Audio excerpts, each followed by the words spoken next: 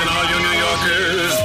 Excuse me. Taxi. Okay, man, we're looking around. This is the 77 WABC minicast. Well, here we are again.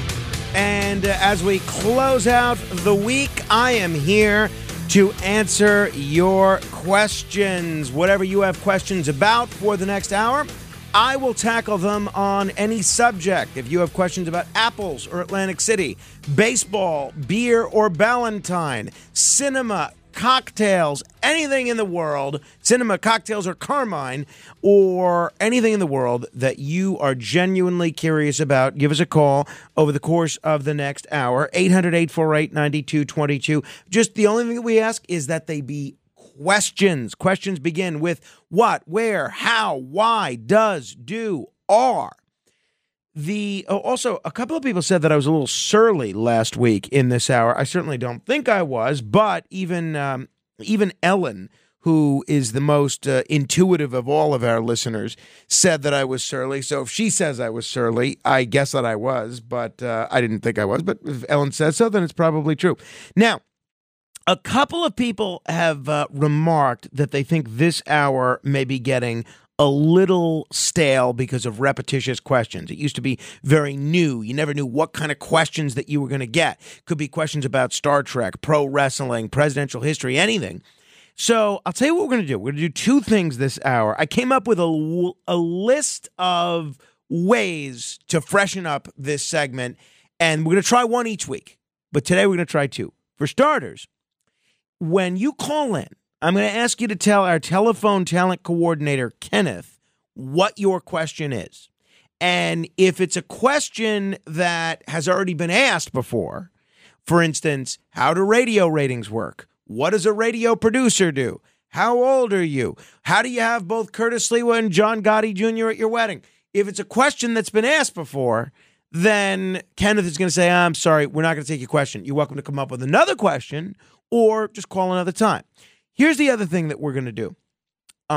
Whoever comes up with the best question, as judged by Kenneth, Matt Blaze, and happy birthday, Kenneth, by the way. Kenneth, Matt Blaze, and Christine, the majority vote. In addition, whatever prize that the radio network gives you, I got paid today. So what I'm going to do is I am going to personally buy you any item from the Other Side of Midnight online store, any item you want, no matter how expensive, or if you just want cash, I'll give you $40 cash. I will Venmo it to you or PayPal it to you, give it to you, however you want it.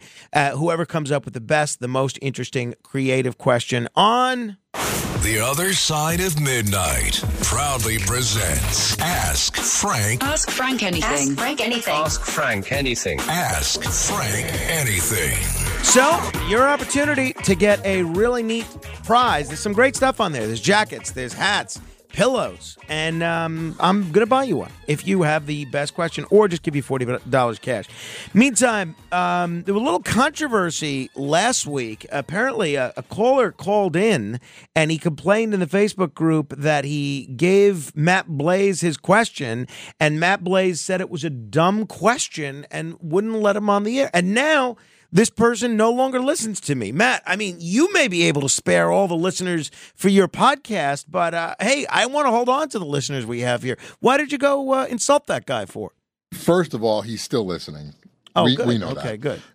That's number one. Number two, as everybody knows, and we've explained this before, and this was covered on the last edition of The Darker Side of Midnight that you can hear on Red Apple Audio Network podcast, that I do not answer the phone.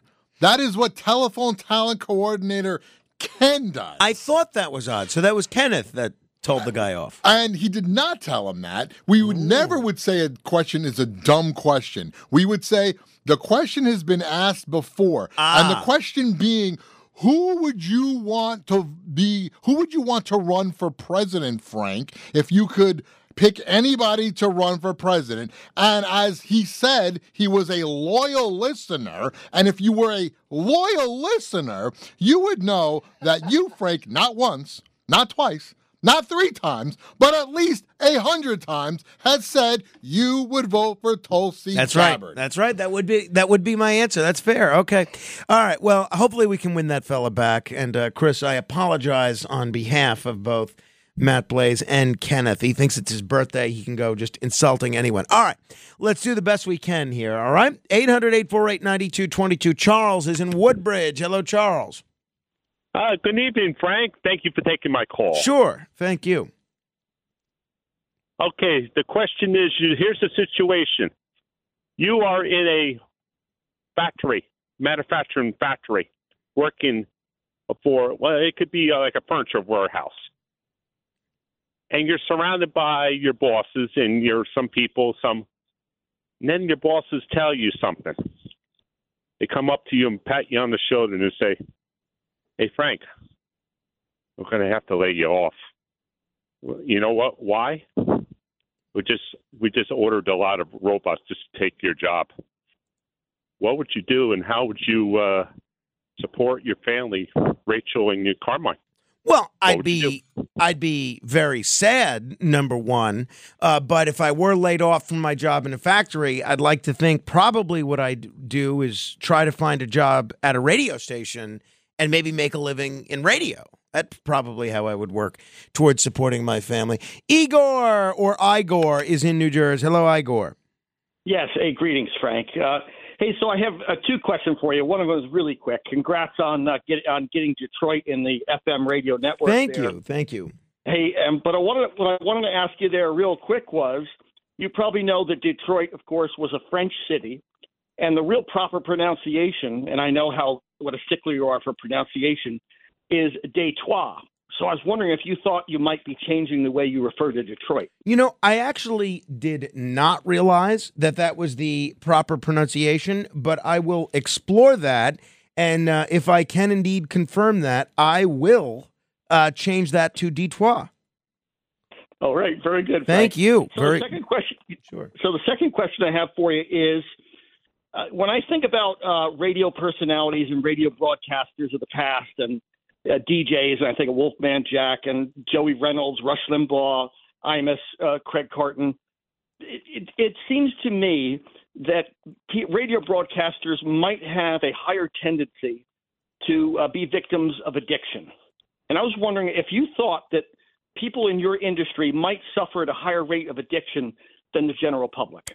I actually do, Igor, and thanks for the call. I don't necessarily have any hard and fast evidence or data that supports this, but I'll tell you the things that I think play into this. One, when you have odd hours, which if you work mornings, you have odd hours. If you work late nights, you have odd hours. If you work overnights, you have odd hours. And chances are everybody that works in radio has worked one of those odd hour shifts from time to time. It becomes very difficult to snap your fingers and go to sleep. I have difficulty sometimes going to sleep. And then it becomes very difficult to kind of ramp yourself back up again.